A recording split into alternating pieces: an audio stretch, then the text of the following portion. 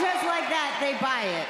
They eat it up. You pander to them, you thank them. I mean, really, people, I thought you were a little bit smarter than that. I mean, it's just so easy to say the name of the city. You cheer. Hey, Stephanie, just cheer. I mean, just come on.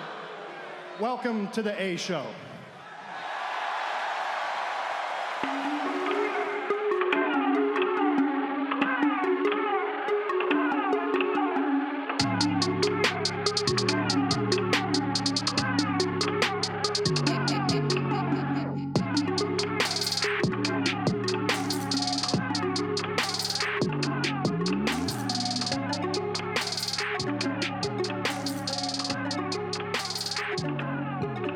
What's going on, everybody, and welcome back to the A Show. This episode, I think 115.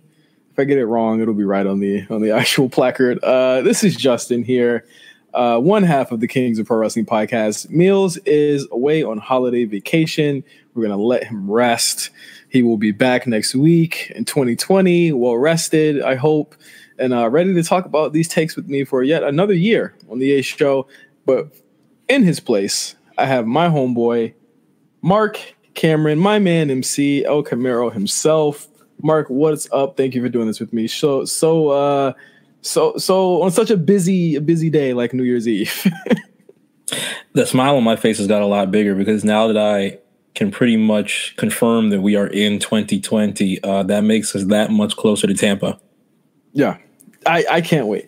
I wake up every single day and I'm just like, should we get the B&Bs today? Should we do this? What are we going to do? We got to make like our itinerary for WrestleMania weekend before February. That's a strong, you have to have a whole lot of things in plan and pretty much have to have the mental capacity to know that something is going to screw up when it comes to WrestleMania itineraries, because things are just so out of the ordinary. Things could move away in certain times. Things could change. You have to be really flexible in times like WrestleMania weekend. Yeah, I mean, there's going to be a lot of things going on that weekend, wrestling wise. But you know what I want to do? I want to do like stuff that weekend off of the beaten path. Like maybe like not so much wrestling stuff. Let's see what Tampa got to offer. I want to see what Tampa's got. I've never been. Oh, like that? Yeah. Uh-huh. Yeah. Oh, you see what Tampa got to offer? Huh? Yeah.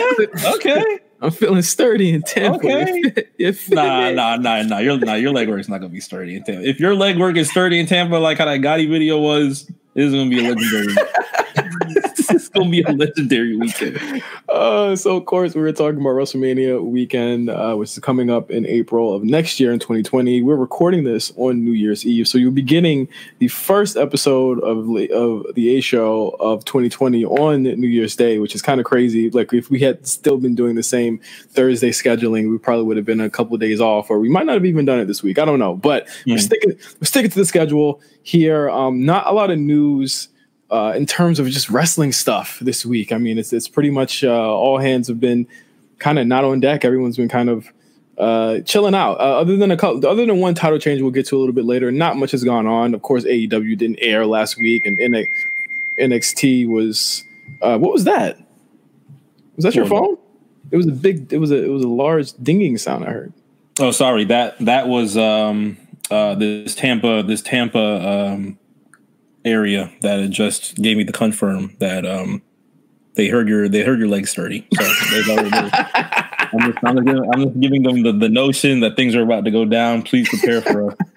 That was the emergency. Yes, exactly. As soon as I heard it, I had to send a quick message like, "Oh shit, it's going down."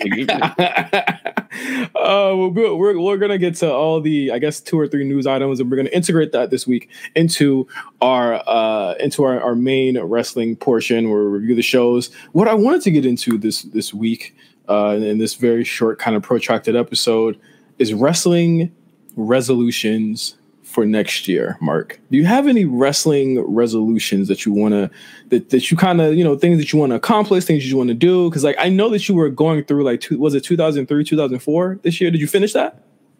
So my rewatching on WWE Network, what I wanted to try and accomplish I didn't really have a set timetable on it. It was just gradual as I continued to enjoy WWE Network. I wanted to watch everything from the beginning of, where did I start? I want to say I started at the Raw after Survivor Series 1997. So you have the infamous promo of Vince McMahon stating that everything with saying your prayers and eating your vitamins very passe, and that pretty much starts the promo that begins the Attitude Era.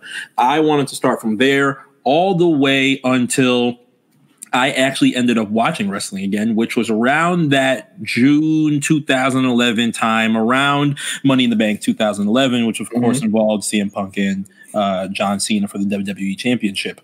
I'm 3 weeks away from WrestleMania 19. So I am in February 2003. No Way Out 2003 just ended. Austin had returned from completely leaving, just whipped Bischoff's ass. You have the screw job between Rock and Hogan, and Vince McMahon is beating his chest and showing actual pay-per-view footage on SmackDown. It's completely hilarious. But that is where I am as of right now. So all of the different matches that they're going to set up towards WrestleMania 19 is where I'm going to be watching. Yeah, well, I mean, are you going to continue it, or do you think you're going to finish? I want you to watch old ECW, WWE ECW. Oh, WWE ECW. So the one thing that I am very excited for is I know late 2004 is when they bring out the ECW DVD, right? Fall and Rise of ECW or something of that nature. And Rise and Fall. Yeah, Rise and Fall of ECW. And that is what sparks all of the interest and the nostalgia of fans wanting more ECW. And that is pretty much the jump pad to One Night Stand in 2005. That is what I am very excited to see, because growing up, I did not have the ability to watch ECW at the time that it was on. It was mainly WCW and WWE. But the amount of negativity that I know is going to sit in those footage, in that footage of WWE ECW, I've already heard the Bruce Pritchard podcast on it. It seems like it's something that I am just going to have in the background as I quickly look to continue watching more Raw and more SmackDown. Yeah, me and Cyrus on Spot Callers last week for Christmas, we watched December to Dismember, and did not age well. I did watch the 3 weeks, or not even 3 weeks, like the month leading up to it. It was some rough television to get through, I will say. Deemed as one of the worst pay-per-views of all time, right? Yes, one of the worst pay-per-views. I'd say it's still up there, probably in the top 10. I can't say that it's number one. I think there are some pay-per-views this year that kind of probably fell into that. I think Hell in a Cell 2019. Hell in a Cell 2019 was pretty bad, but I think what saves it from being maybe top 5 is that Sasha Becky match. But I mean, the Fiend Seth Rollins match was just it was definitely up there with one of the worst matches. Yeah, at least you have things that are salvageable, but you end the Fiend and Seth Rollins just staring at your screen like, bro. It is really difficult to try and see things being red hot and things just end up falling in an area that, how can I explain it? I try and get into a mind. It's really mind. I try and get into a mindset where I don't want to be the guy that sits at home and books everything. I have found a lot of interest, and it's helped me continue to watch things week by week when it comes to WWE, because that is the main amount of wrestling that I do watch. It helps me enjoy a lot more of the product when you're not trying to overanalyze a lot of different things and book it specifically. But when it came to Fiend and Seth Rollins, I was just like, there's so many different ways you could have disqualified Seth Rollins or something of that nature, where maybe Seth keeps the belt and you don't necessarily do something with the Fiend. If you did want to go down that route, sure. Didn't have to do it in the fashion that they did. Yeah, and that kind of brings up a kind of like an issue here that I guess we'll get to when we talk about Raw, about fandom in this decade of wrestling definitely changing, where it was like you're way more vocal. And you're way more noticed, I guess. You know what I'm saying? You're kind of seen a lot more now, where it's like your complaints they're signal boosted to the world. Absolutely.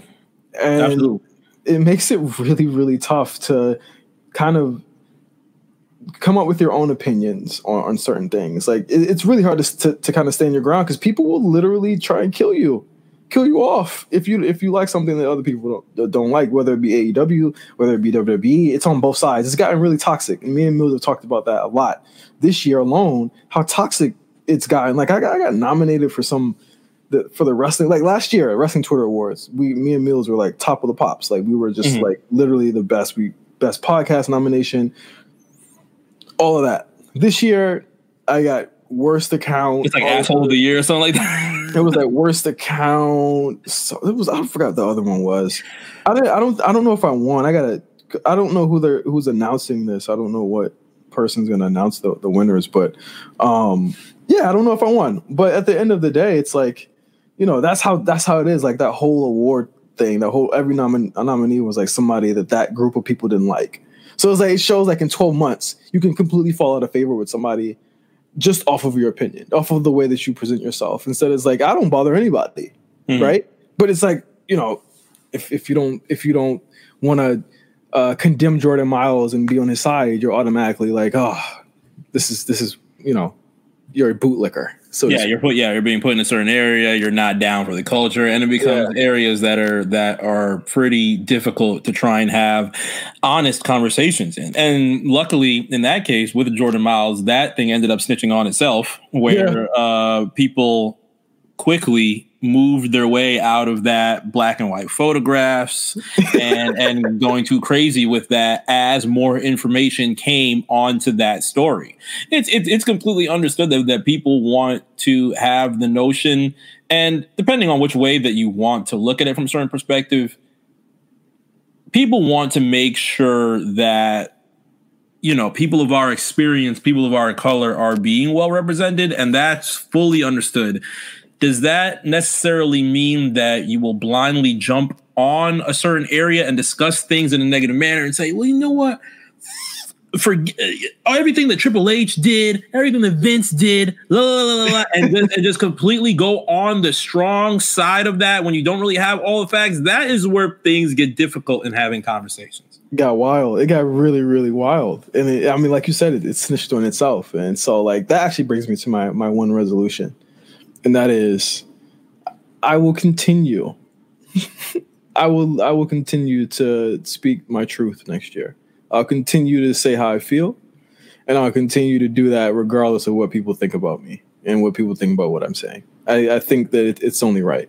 So all those Kenny Omega fans are going to continue to be pissed off in 2020, is what you're saying? They can be from the UK. All of them from the UK. Very special. So I mean, that's all I can do. I think, my biggest resolution, I want to watch more. I kind of fell off New Japan this year. I felt like they weren't really exciting me. I'll see after Wrestle Kingdom next weekend how that looks.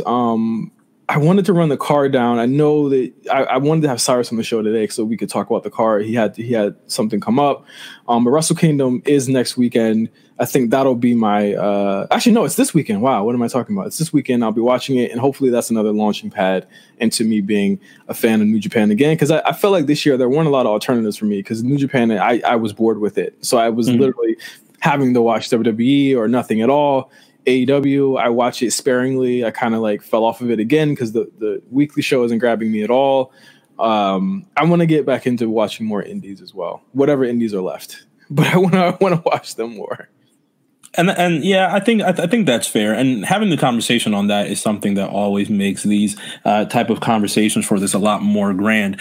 Like you said, the thing with social media in 2020 can be a true gift and a curse when you start discussing voices having a lot more of an easier ability to be broadcasted and heard compared to when we were growing up on forums. Like the complaints, the ideas that we had when we were teenagers online, and things being solidified in the forum is a lot different right now than things are when somebody can grab an Instagram, somebody can grab a Twitter and literally broadcast on a website, and now you see thousands of people reading it in an area where you were just like maybe sharing your own ideas, sharing your own thoughts, and did not expect certain things to be this way. So as much as I don't want to jump into a mindset where it's like, social media can be this certain type of thing. There's definitely blessings that could come from this, but in areas where social media creates a lot of toxic and difficult conversations to be had, because of course fandom plays a lot of factors into conversations like these, that's where things get difficult. Yeah, absolutely. And again, as we get into Raw, we'll be talking more about that. But you watched Raw. Did you watch SmackDown? I want to kind of run through SmackDown really, really quick. So Friday night, I caught SmackDown. The reason that I don't catch too many Raws is because usually that is when we are handling everything with the RSPN. But Raw was caught this week, and Friday night SmackDown is usually my weekly entertainment of WWE. Now, how do you feel about SmackDown and their women's division going into 2020? Like, the SmackDown was very intense on the women on Friday. I have to say that there were more segments with them than a lot of the men. It was a holiday themed episode also of SmackDown as well, but it was definitely a lot different than what we've seen so far from the show, where it's kind of like the women get like a couple seconds. Now it was kind of like, okay, the match time wasn't as much, but they still got a lot of things, like a thread of story going throughout the show.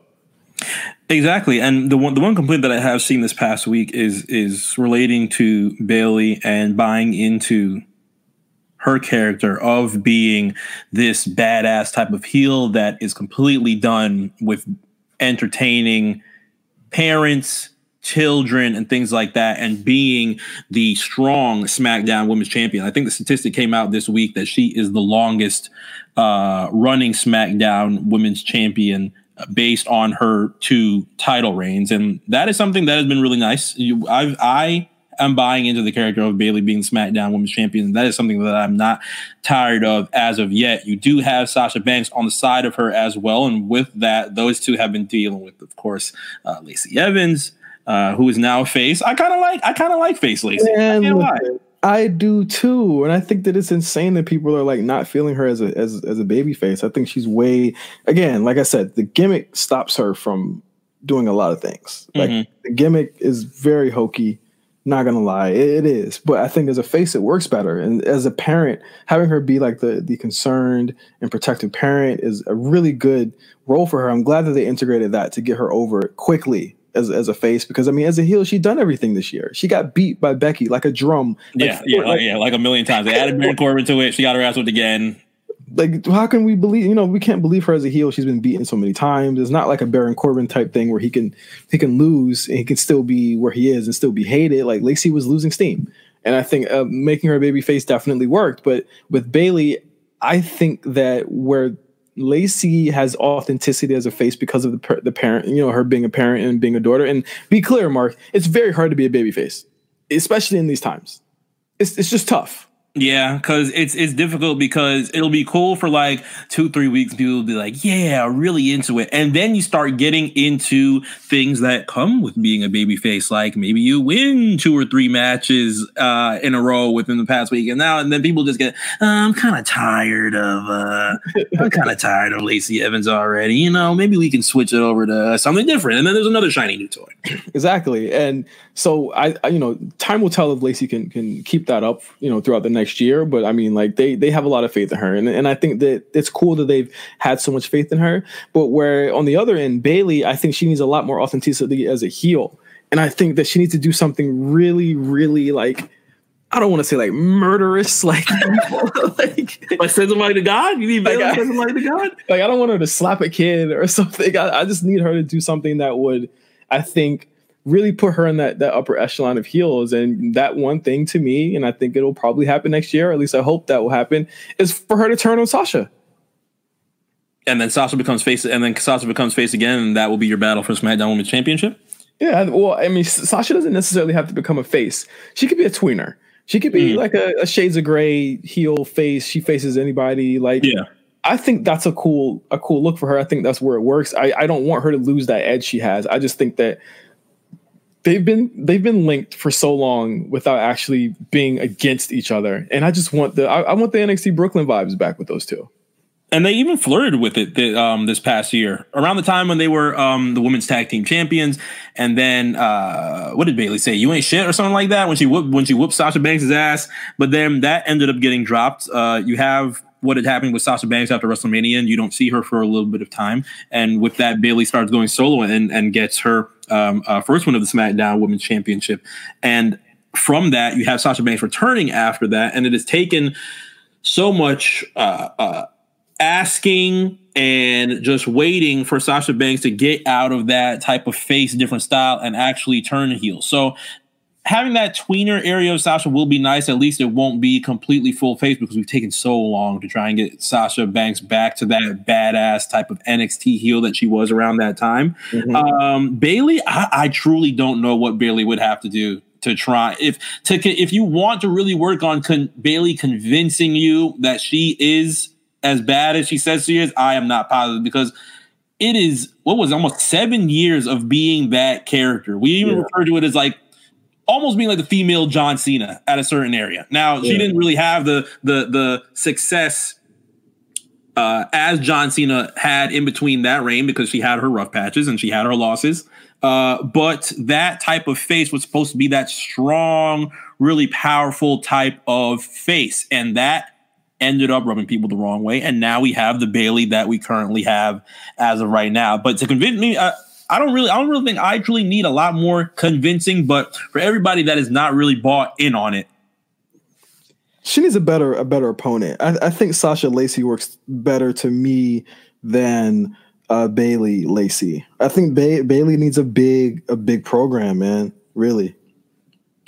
It would truly help for the SmackDown Women's Championship, at least, because within these next few months, the Raw Women's Championship is going to have some really nice storylines set aside from it. But I want to see what happens with the SmackDown Women's Championship when it comes to that, because I don't really see Lacey winning it. Again, I like the character of being almost like, if they want to go down the road of like Liberty Bell from Glow, completely understand that could be something, maybe not as too deep into that realm, because Lacey Evans still continues to hold a little bit more of a stronger area and a stronger attitude than, say, Liberty Bell did on Glow, of course. But that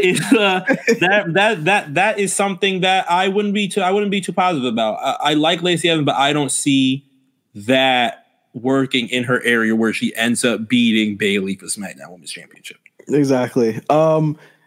Before we get to like the main thread of the story of SmackDown this week, how did you feel about Braun Strowman dancing? I thought it was funny. I thought this killed him, man. You thought it killed him? You thought it was over? I was like, man, this dude was getting murdered on TV. He was getting garbage dumpsters launched on him, and he had a scaffolding. Yeah, getting hit by trucks. Roman ran him over. You think because he got a little hips, it's not going? It was a little hip. He was a little sturdy. No, that was not sturdy. If he kept it straight hip, if he kept it like Big E, just full hip, I would have been like, all right. But then he started going into the grabbing his leg and started doing the thing with his head. I'm like, all right, this is a little. If he just kept it sturdy, if he did a little pop smoke leg, if he did a little hip action, he would have been straight. He was. I don't know. I thought it was a little cheesy. I don't know. I don't want him to go too far the other way. You know, I don't want him to go too far the other way. That's what I'm worried about. And start turning into damn Brodus Clay on with it. Not even Brodus, just being good.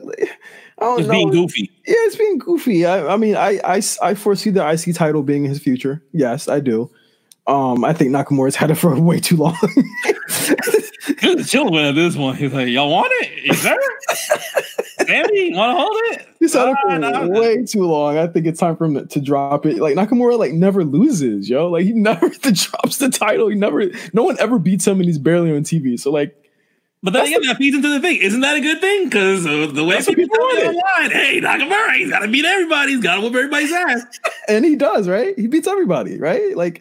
didn't I bring up his win loss a couple weeks ago on Twitter, and it was his win loss was like over like 75% in WWE. Like he's got a pretty crazy win loss record. And then when he takes a pin in a tag match, it's what are they doing with Shinsuke on SmackDown? What is Fox doing?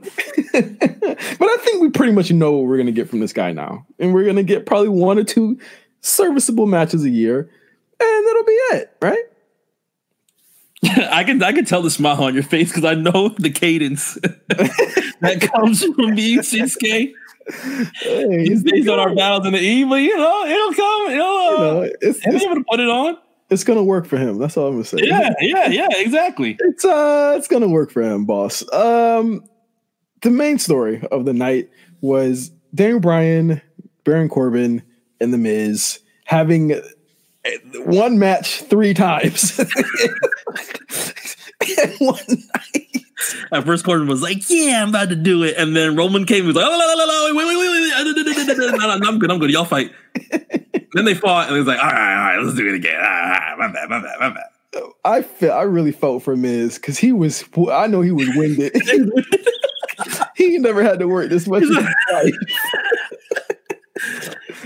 Ever. You'll hold me down real quick. Like, dang, let me just chill in the back. Baron actually gets to lead. Like, he is out of the second. Well, okay, here, let's just kind of run down what happens here. The beginning of the show, the match is supposed to happen. Baron cuts a promo on Bryan. Doesn't happen because Roman comes out to attack them. Baron says he's not going to compete. Then Bryan and Miz have the match. And that gets interrupted by Baron's, I guess, security guards. And then when he finds out that Roman's not in the building anymore, he says, "Okay, let's do it in the main event. Let's run it. After Bryan, everybody already has a red chest. Miz's skull is orange.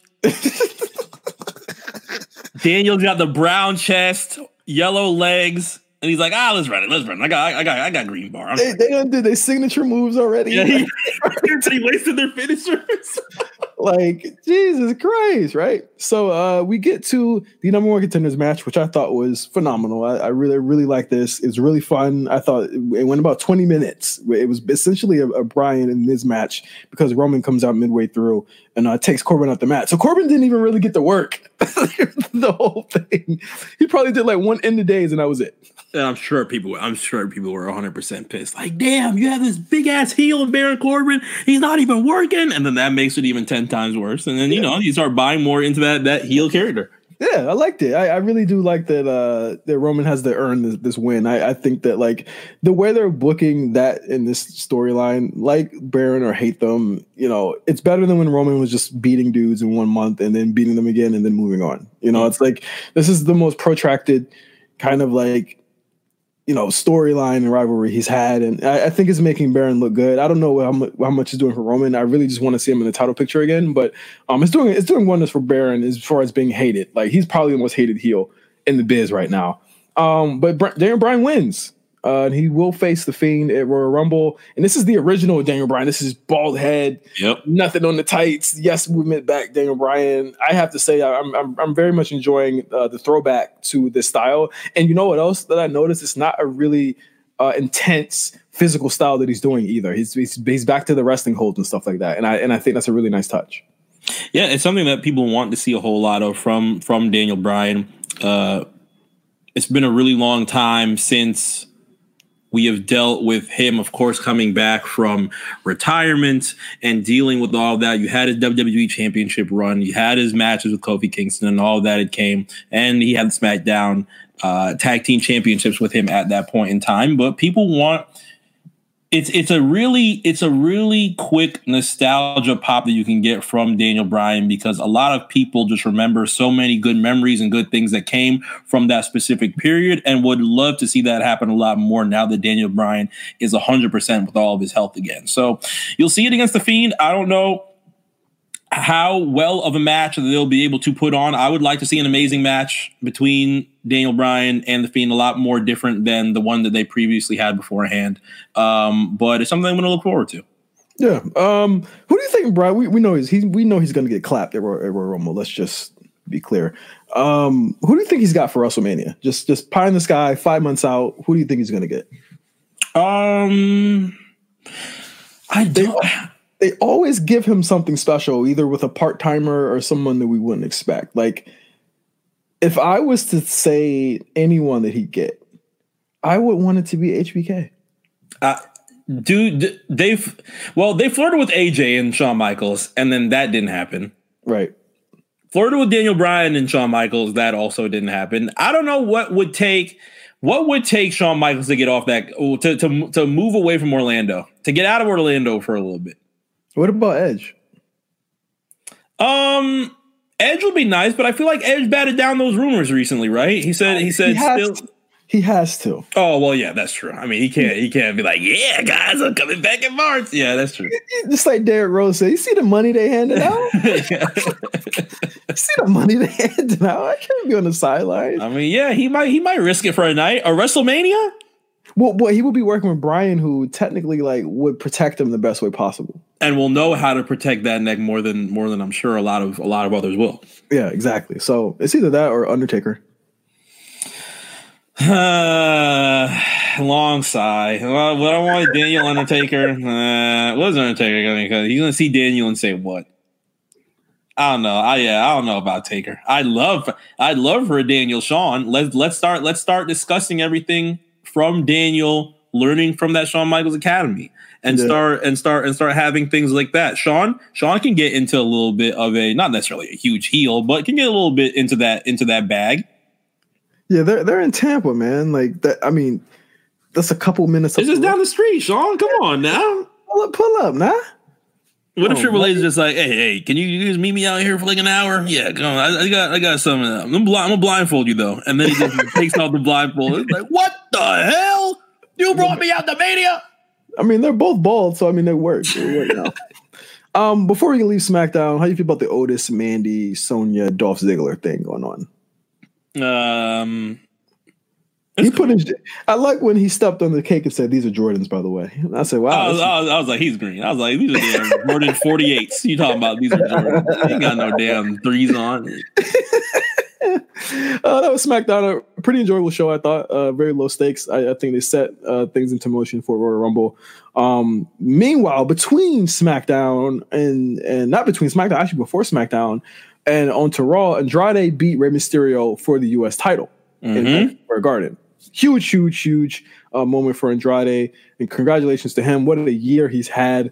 And just going into 2020, he's at where we always wanted him to be, right? Like he's holding a title and he's holding Raw's biggest title. Remember that, because Brock is on the show. Yeah, we're not seeing Brock. And thank God this happened, because I started getting a little bit worried that there was going to be a breakup between Selena and Andrade, based on what had happened on last month's pay-per-view.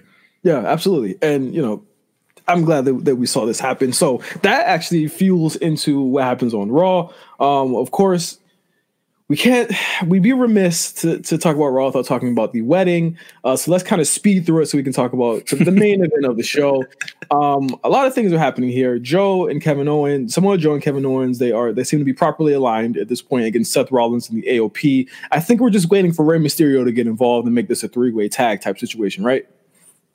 That would be interesting. That'd be interesting if he wants to get out of the way of the United States title picture. Rey Mysterio jumping into that and joining Kevin Owens, and a face Samoa Joe that I have enjoyed a whole lot, not only in commentary but definitely that first night as he's trying to back up Kevin Owens fighting Seth Rollins in the AOP. That would be interesting.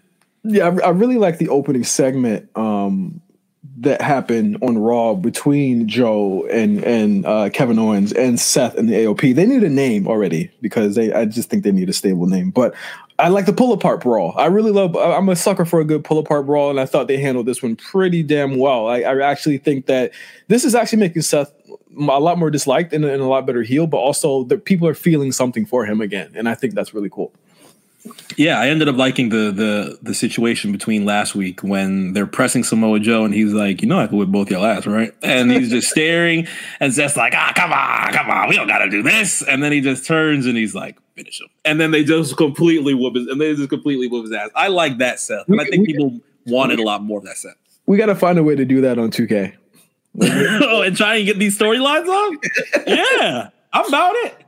We gotta find a way to do this on 2K, but that is the only more tag with that. Oh yeah, we would absolutely, or like a fatal 4-way, and somebody just takes the loss. Finish him in a fatal 4-way. Somebody's gonna quit the match. Nah, somebody's gonna be pissed. If that happened to me, specifically, I'm quitting. I'm like, no, y'all not getting this off on me. Oh my god. So that is the only actual moment that you see these 5 contenders in the show. And I actually like that Raw once again has something for everyone. Everything feels important on this show, even if they don't have a belt. And that's something where I think SmackDown lacks, where it's like you got Nakamura wrapped up with the IC title and he never really defends it. And it doesn't really feel like it's the most important title on the show. Even if Bray's not on the show every week, it still feels as though it's kind of like just kind of there. But here you have the US title as the focal point of the show, where now you have Ricochet stepping into the fold as another contender. Him and Andrade had a pretty great match on the show as well. Went through 2 commercial breaks, went around, I want to say 10, 11 minutes. But I thought it was really good. I want to see. I'm trying to decide.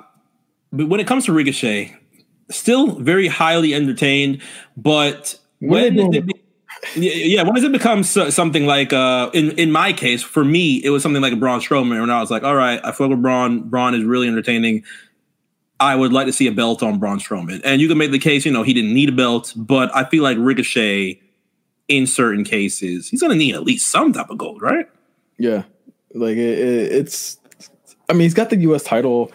A lot of people are saying Ricochet might go against Brock, and I'm just like, I don't think the loss to Andrade actually points you to that at all. To Brock, yeah, you just he's not really being built up. And by the way, Brock will be on Raw next week in Oklahoma City, and I guess we'll find out who he's facing. But it doesn't seem like it's going to be anybody right now. I mean, Randy Orton and AJ. Let's talk about that segment for a second. Randy Orton, quote unquote, suffered an injury to his knee in Madison Square Garden, and it was said that on Raw he was going to talk about the medical analysis or examination and what his future would be. He comes out, gives this long-winded promo about he's going to try and be back for WrestleMania. AJ says, "I'm going to be patient and wait for WrestleMania." Then starts picking on Randy, and then Randy says, "You know what? I'm not patient." And then he gives him a loved that fucking. I loved it. I really, really enjoyed it. I completely bit to not use a pun. I completely bit for this promo because I'm watching Randy sell this. He's got the knee brace on, completely selling everything, and AJ just toying with him, picking with him. And I thought he went for the RKO, still injured. I'm like, Randy, you are such an idiot. How are you going to get back up? And then he gets back up and starts stomping on his knee. I'm like, oh, you sly bastard. Sly bastard. Yeah, it is. It's really like, again, say what you will about Randy Orton. It's these moments, right? It's these moments that are reasons why he's a fan favorite and why the E had to snatch him up for another 5 years. We all bid on it. I mean, obviously there were reports that it was a storyline, but it was like, where are they going to go with this? Like, what's the angle here? And it's to further AJ and Randy's storyline, which again is off. Again, it's a segment for someone else. Everyone has their own place on Raw, and that's why I really freaking enjoy this show so much, especially in this current iteration that Paul Heyman is, at the helm of. You also saw the Street Profits beat the Good Brothers. And so next week on the first Raw of 2020, you will have the Street Profits versus the Good Brothers versus the Viking Raiders for the Tag Team Championships, which should be a complete banger next Monday. Was there anything else before there was a really long Charlotte and Natalya match that I felt as though was unnecessary. The promo when she was like, yeah, I know I could come out here and tell y'all I won 10 titles, but let me show y'all why I also won 10 titles. Anybody want to come out and face the 10-time women's champion? Anybody? People were saying it was going to be Liv. Liv going to get sent to the Lord. If Liv Morgan came out, people complain about Liv Morgan this week as far as her position. If she came out to face Charlotte, knee gone. You might as well wait another 6 months because that big boot going to send Liv to the Lord, and now you got to wait again. Oh my god! So yeah, you had like a 15-minute Charlotte Natty match, but you also had the announcement that Becky Asuka 2 is going down in Houston at Royal Rumble in just 3.5-4 weeks on pay-per-view. I can't wait for this match. I love how they're making it very important, and I love how Becky also is making it important to her legacy as champion to defeat the one person she's never beaten before in competition in Asuka, making Asuka really important and feel like a big deal here. Yeah, and I think that's something that people wanted to see a lot of when it came to Charlotte and Asuka after WrestleMania. After Charlotte and Asuka fought at WrestleMania, and of course Asuka ends up losing her undefeated streak, we would have liked seeing something from Asuka that continues to keep her in that really large realm, but things ended up playing it in different areas, and then later in that year she wins the SmackDown Women's Championship. As of now, she's the women's tag team champion, but still booked very strong with Kairi Sane. And now we have the ability to even call back in areas where she's the only person to beat Becky Lynch, fair and square, completely clean, no type of fugazi on the outside on last year's Royal Rumble. And that is something that has still bothered Becky, as she is damn near checked off everything on her checklist. But the only question that I truly had when it came to Becky, I will ask you, what did you take from her discussing her contract online? We all know she signed an extension, I think, a couple of months ago, 5 years. But I think that it's very interesting. Let's just ignore that, right? Let's just ignore it. It doesn't matter, okay? We know this is wrestling, kayfabe it, whatever. Mm-hmm. I think this is how we get to Ronda. I think that her request will be she wanted Asuka, she'll beat Asuka. Next, she wants Ronda. If WWE doesn't give her Ronda, she'll leave and she'll walk out. She'll walk with the belt. She'll drop the belt. She'll throw the belt away. She wants Ronda at Mania. I don't see too many.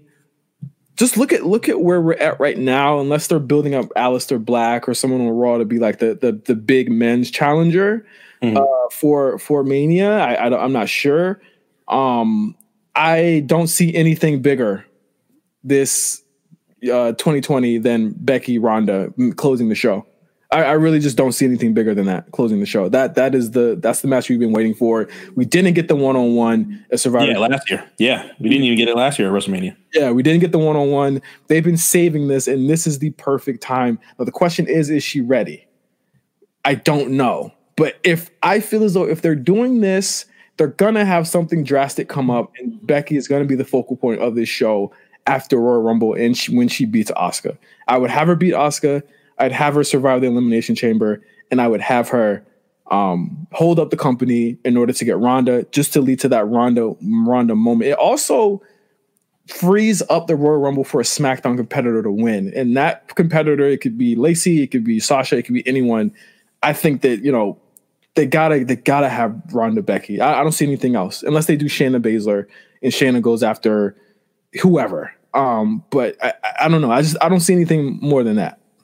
Do you think we even get Ronda Rousey at the Royal Rumble at all in the match specifically? Now that would make it even more interesting if she does win the Rumble, because it kind of makes this contract thing seem kind of weird. But knowing the way Heyman writes Raw, we know it's leading somewhere. Even if you just look at the wedding angle, what happens in there had been built up to. If you look at all of Liv's promos leading up to that night or to Monday night, it's leading to somewhere. We just don't know what it is. Now, what would be a really big swerve is if Asuka beat her at Royal Rumble. If Asuka beats Becky and holds the Women's Tag Team Championships and the Raw Women's Championship as well. Yeah. That'll be, I feel like that will make a lot of people happy. How could the Asuka accounts complain then? I really do think there's an outside chance that they probably use that to say, well, I've done everything. The last thing I want to do is beat Ronda. They don't need the title, to do this match. Ronda doesn't need. It's never been about the title for these two. They just don't like each other, right? Yeah.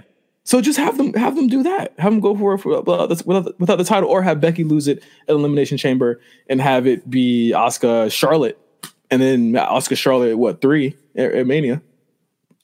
And even if you don't, I'm trying to think of how to incorporate Ronda into this.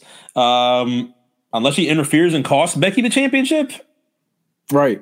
Ronda or Shayna or both. Yeah. All I know is it's about to get lit with Becky. And I think people need to really tap in with what they about to do. I'm thinking. I hope so. People loved it and that's one of the things that it ends up.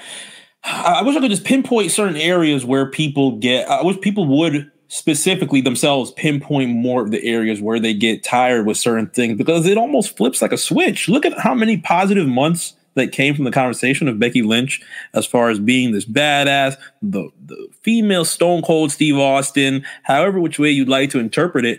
And then as soon as WrestleMania happens and she gets both of the championships, and you have the slogan of Becky Two Belts for the next few months up until she loses the belt to Charlotte, things just completely do a 180. And it's like, damn, wasn't this what everybody just wanted like months ago?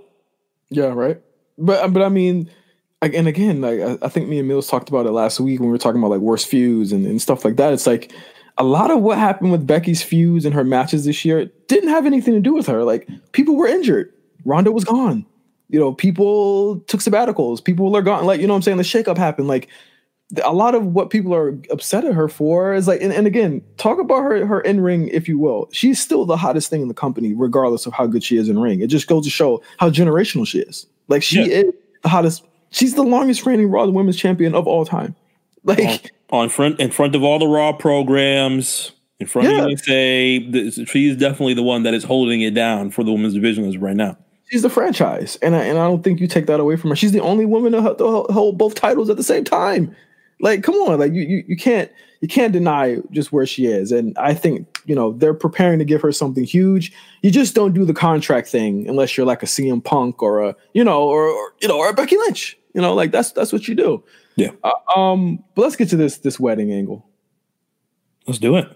Worst thing you've ever seen? No. Whoever compared this to Katie Vick, please get out. Yeah, necrophilia has nothing to do with this. So it goes off pretty much the way that we all expected it to. I mean, there was a bunch of special guests that weren't with that kind of were the people that say, you know, if you have anything to say, if you don't want this union to happen, you had those people come out, like Bobby Lashley's first wife, which I guess was like a veiled shot, kayfabe shot at Crystal Marshall, right? Mm-hmm. And then you had Lana's first husband, who got slammed into the ring. I think a lot of it was Lana's delivery, and just Lana's just not a good promo. I think Lana had the opportunity to elevate herself here, and she just did not do it for me as far as promos went. I thought Bobby was actually really great. I thought he was my favorite thing about this. Yeah, he's falling back. But Lana every week is just the overstated yelling. Yeah, the draw now, yelling and being into the microphone, and just doing that every single week and just getting all the boos. It's her stick. Getting caught up in her words, like not knowing what to say, like that happens a lot with her. And just starts freestyling off the top. She just doesn't know what to say. There was that weird moment where like they kissed each other, and like I don't know if Bobby's skin got on her. Or was he wearing? Well, okay, so he was definitely wearing makeup then, right? If that's what got on her, he was wearing makeup, right? He must have. I mean, damn, Montez was like, damn, she kissed the black off off Bobby. I was like, god damn. Like, so they both had each other's makeup on each other, so they looked really goofy for like the whole program. So, Liv Morgan comes out. Now, we'd seen a pre-tape with her earlier in the show saying that, you know, someone had changed her and then they left her basically just left her cold. And she comes out and says, you know, that's the love of my life. I can't allow this person to get married without me saying how I feel. You think it's Bobby? And Bobby's like, I've never touched that white woman. You're like, come on, guys. Y'all believe this shit? Me? Come on, fellas. And then she says, no, it's Lana. And at that point, we've entered the Everybody's like, oh. We've entered rightfully so. The crowd popped for this. I saw a tweet saying that it was dead. That segment was anything but dead after. Yeah, the segment is realized like, oh, it was such an awkward type of experience, and I was like, there's definitely a huge shock, even if it's not even specifically. It's the fact that it's not Bobby. I don't think we have to go any further and dive into that type of notion other than it's not Bobby. That's it. Yeah, exactly. Like that was the big shock there. And I don't know, man. I really thought that like the way that it was handled shocked a lot of people, and they were very upset about it, and they feel as though a lot of things, one of them being, why does Liv have to be play a lesbian character, and she's not really a lesbian. We don't know if she's not, by the way. We don't know if she is or not. And this isn't even defense. This is literally the truth. Like, we don't know if she is or not. We don't know what these people are into. But also, it's like, I've seen everything say like, well, they need sensitivity classes. They need representation in the writer's room. And it's like, it's a soap opera, right? I read really good job of showing domestic abuse on USA Network, and I said, okay, is this how far? If you want to say it's terrible shock jock, completely understandable. If you want to think of the superstars that are on the WWE roster that are actually LGBT and could have pulled this off with a storyline a lot better than others could in an area where this is clearly an area just to shock the audience, completely understandable. But using this type of terminology that'll pop, domestic abuse, I completely disagree. Completely disagreed. Domestic. Okay, so I mean, essentially, Lana attacks Liv, and I guess they're not in a they're not in a relationship anymore. So I guess somebody took that as domestic abuse. This leads Rusev to come out, of course, out of the big cake, attack Bobby, basically destroy him, and then Rusev and Liv stand tall. So we got Liv back, one, right? Let's count all of the positives here, right? Mm-hmm. Liv is back. She's a face, which excellent. This is great. She is a different character than we've seen. We don't know the layers of her yet, right? She is a different character. That's all we know of her right now. She got mic time for the first time probably in what, a year almost? Pretty much since Riot Squad broke up, or maybe around that time that she fought Charlotte that one time. She told Charlotte to shut up. Yeah. I mean, she's in from what I'm seeing, it was like 1.5, 1.6 million people have watched this segment in 24 hours. She's in a money drawing, ratings making opportunity position here where she can get over without even having to lace her Jordans up. Yeah. You love to see it.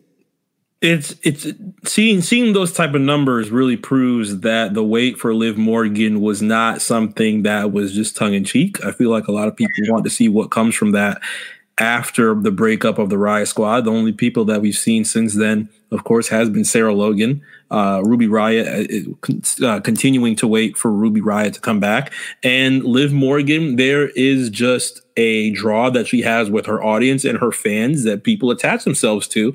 And now she has a huge audience that is ready for her to come back. So that really speaks to that 1.5 million as far as everybody waiting for Liv Morgan to come back.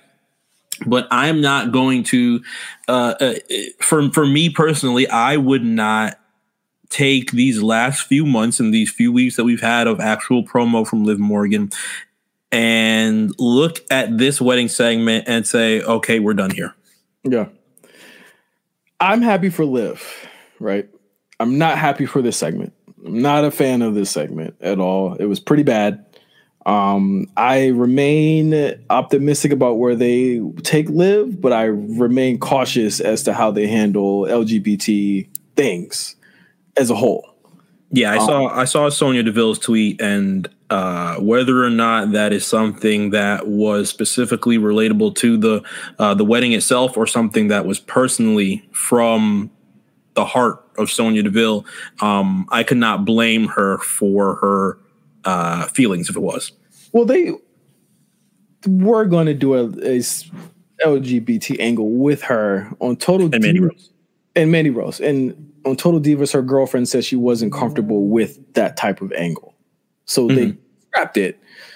I don't know again, and this is where we talked about before the show started. It's like people are jumping into conclusions way too quickly here. Yes, it was a terrible angle, but everything about this has been terrible. But people are watching it anyway, right? But I feel like a lot of fans again, it's like I can see some critics they have some really valid points. Absolutely. I read a lot of reviews where I'm like, this is cool. But I'm talking about like social media. It's like a lot of these people just are they fans of just how stupid this shit is? Like this wrestling is stupid. Okay, like it is stupid, and stupid things like this happen, but people are drawn to these car crash mess of this, and I question my sanity. Yes, because I thought we were over this, but Paul Heyman just knows how to do this so well that it's like doesn't matter if it's awful. He knows how to make people watch it, and I think that it again like happy for Liv, but we'll see what happens next week. And if in 4 weeks I'm looking at this and saying, well, you know what, it was a terrible angle and they paid it off with even worse stuff, then we're going to have a conversation about it. But it's a possibility. Yeah. But this is again, another, opportunity for them to stretch out Rusev and Bobby Lashley because they know, man, they absolutely know what people like watching bad television sometimes. Yeah, for sure. And again, it is what it is. Oh crap! I won second place in the most annoying category. Who won? JD from NY 206. No idea what that is. Yeah, it's some racist from. I guess the you didn't do worse than a racist, so that's a positive. Yeah, because I'm not a racist. I got 154 votes, so I feel like I could have got more votes. Hold on, I definitely could have got more votes. Y'all some bitches. There you go. I'll tweet it out. I lost. What the fuck? Next up is the most of the three was a Prime Corbin. Who's Prime Corbin? Prime Corbin with 82 votes. Who is that? Is this a profile? I don't think this is a profile photo. This is whack. Whatever. Anyway, yeah. So that is the last Raw of 2019. This is the final A-Show recording of 2019. Yes, but it is the first episode of 2020. Thank you all for listening to the show. And thank you, Marc, for joining me on the show this week. I look forward to so many things next year with you. I Am Not a Genius going off, RSPN ringing off. Man, Overly Medicated coming back. I am highly ready for this Overly Medicated review. I've seen some conversations of euphoria for these past few weeks. I think it needs a little bit of an extra touch to it. I mean, Drake confirmed season 2 is coming, so I think that it's only right that we bring out the green awards, we open up the book, we grab the trophies, we hand them out next year, and we also hand out so much more content on RNC Radio. We just had a new premiere, and a bonus really from our homeboys X and Van. Yes, sir. Their new comic show. We're going to withhold the name real quick because we're going to give them a full rollout, but they wanted to get something out for you guys before 2020, and they put out their bonus episode of their podcast this week featuring their thoughts on a lot of things that happened in the final half of 2019, as well as their favorite comic book movie and comic book moments of the decade. So make sure you check that out on the RNC Radio Live Network. But you also have Spot Callers with myself and Cyrus, where we reviewed December 2, Dismember 2006, as well as the War Report, where MJ and Cyrus give out their reviews and their awards for NXT and AEW for their first quarter of their live shows. And yeah, there you have it. Thank you guys for listening to us. Follow us at RNC Radio Live. Follow me at OGJohnny5. Please vote for me for most annoying on wrestling Twitter, please. Like, how did I lose that? Like, what do you mean? I live for these people. You know what I think will get us? I think will get us more votes. More votes. What? I think what we'll have to do for Overly Medicated. Let's take the same scenario that Elliot Wilson and B-Dot had with Drake and do 2 hours on Euphoria. Oh my God, that'll actually just set up two green awards right in front of Jay and just be like, all right, so let's discuss McKay. How did you feel when? How do you feel we didn't want to drink the fish? And then just have Drake's complete opinion on it. We'll ask him about Nate. It'll be a 2-hour conversation on Euphoria. It'll be excellent. That would get more hate than anything. And I think shout out to everyone this year for checking out the show, for giving us advice, for being on the show. Of course, Marc, of course, Ben Coyle, X, Big Tim, Quan, Chris Novak, Cyrus, of course, Stat Guy Greg, Jeff J.